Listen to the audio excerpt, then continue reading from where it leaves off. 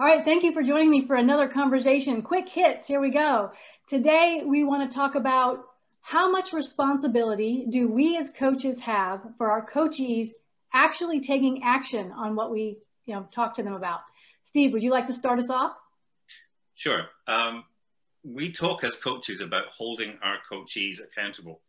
And unfortunately, while we can say that, we can make all the right noises, I don't think we can actually make them accountable. We can try to get them to adopt accountability, but ultimately it's up to them. Do they want to do it? Does it fit? Does it fit in their timetable on the day with the people that they're talking to? So yeah, we can make all the right noises, but I don't know how we can actually take the blame if they don't do it. Yeah, so I agree with that, Steve. I think taking the blame for it's not really our responsibility, but I would counter with a suggestion that is it our responsibility to make the action so compelling that they will do it whatever?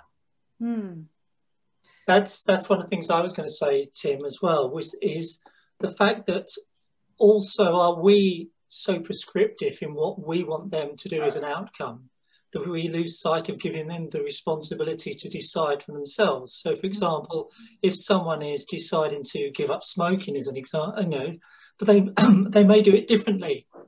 They may decide they want to go walking to start off with. So they haven't got the outcome that we thought initially, but it changes. Sorry. Okay. He's gone. Wow. So I think to add to that, I think that if you take this a purely academical purist approach to it, which is that I give no direction, so I don't tell you what to do, I can only guide and give advice. And if you sort of say through open questioning, somebody comes in and says, well, maybe I could do this, then if it's their idea, it's got nothing to do with us whether we're telling them to do it, asking them to do it, or taking them anywhere. Actually, we are walking alongside them, and when they turn right, we go right. We're not in front, and we're not behind. See, I think for me, and maybe it's because I have a psychology background. If I have a client who wants to do something and I'm giving them the opportunity to do it and helping them move that way, and they're not doing it, I want to look into why. What is holding them back? What barriers are standing in their way? And so that's kind of the direction I go. Am I responsible for making them take action? No, but do I feel like I'm responsible for helping them figure out why they're not taking action? I do. I'd like to be responsible for helping Martin out with his cough, but in this situation, I feel bad for him. And that's a good example, really, isn't it? Because there's nothing I can do about that. But we can feel bad, but actually, ultimately, it's his challenge. And I think it's the same thing here. We can, to some degree, I like what you said there, Robin, which is I can hold someone accountable. So we can set objectives at the end of a coaching session, being I want you to go away and do X. And then when we come back, I can say, have you done X? Not in a, if you haven't, I'm going to beat you type way, but have you done it or not?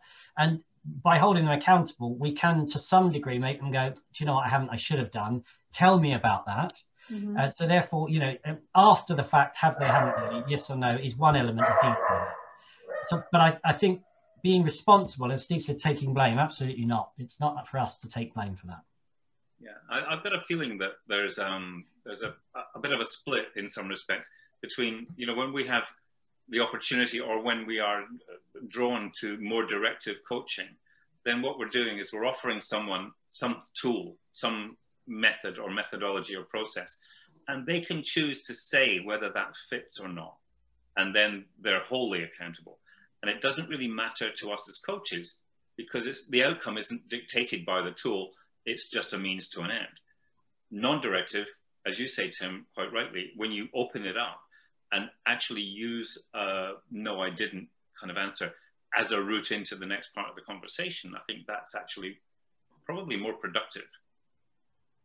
But as you say, that's the purest approach, that non-directive approach.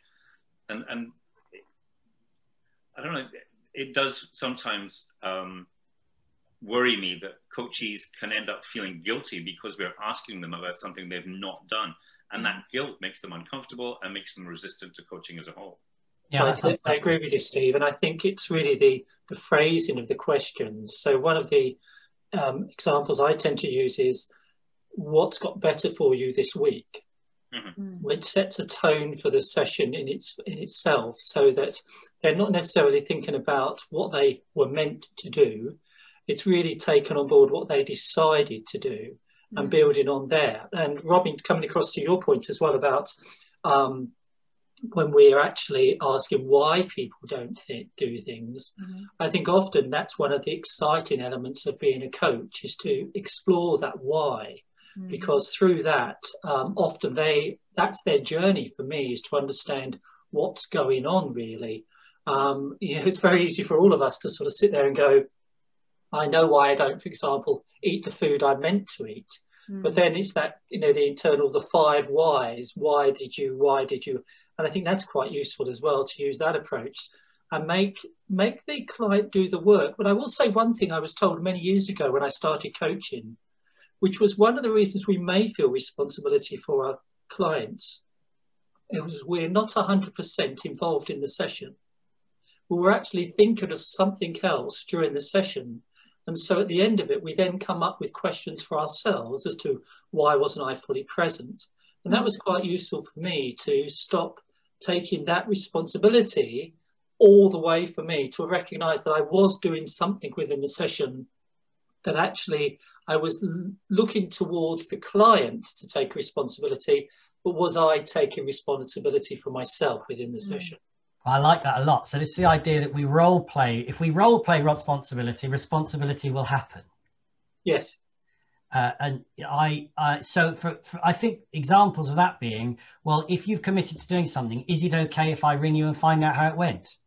Might be a good way of doing that, where you're not holding them accountable. You're not, and when you do ring them, you don't sort of say, as Steve said, oh, you haven't done it, you're useless. It's a case of, how did it go? Oh, you didn't do it. Okay, are you planning to do it again? Or is that it? Are we done? Has it lost its interest, its stickiness or whatever?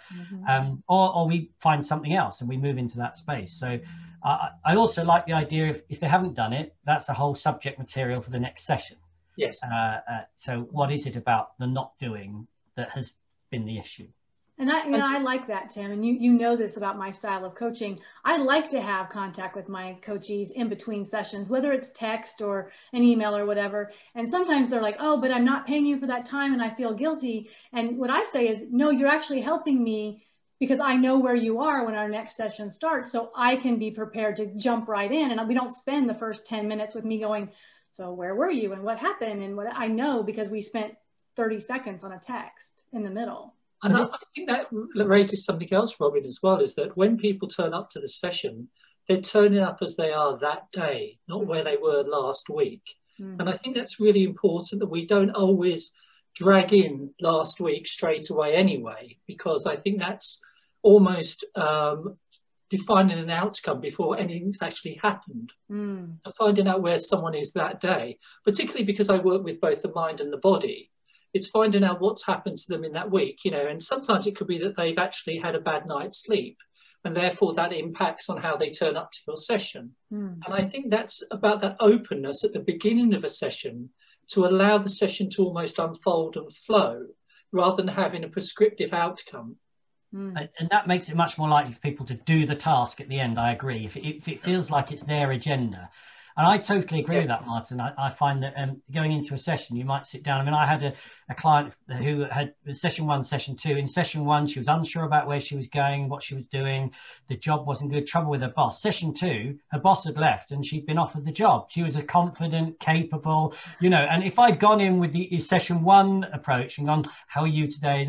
We'd have missed the mark. But if you go in and sort of go, where are you at? He says, well, actually, I've got the job. I know. Suddenly we're looking forward about the role, how it's going to look, the team. Suddenly we've got direction. And so that way we increase the level of engagement to the point where people then do say, I will do that task, I will take on that activity, or whatever it might be. It sounds like, and we're running up against our time, but it sounds like what we're saying is, as coaches, we're not responsible to make our clients do what we ask them to do or do anything, but we are kind of taking responsibility for checking in with them and seeing where they are and giving them the opportunity to explore why they're not doing things. In a non-judgmental way. Sorry, Tim. I think also the concept of ownership is really important, that they're owning it themselves and allowing that to happen.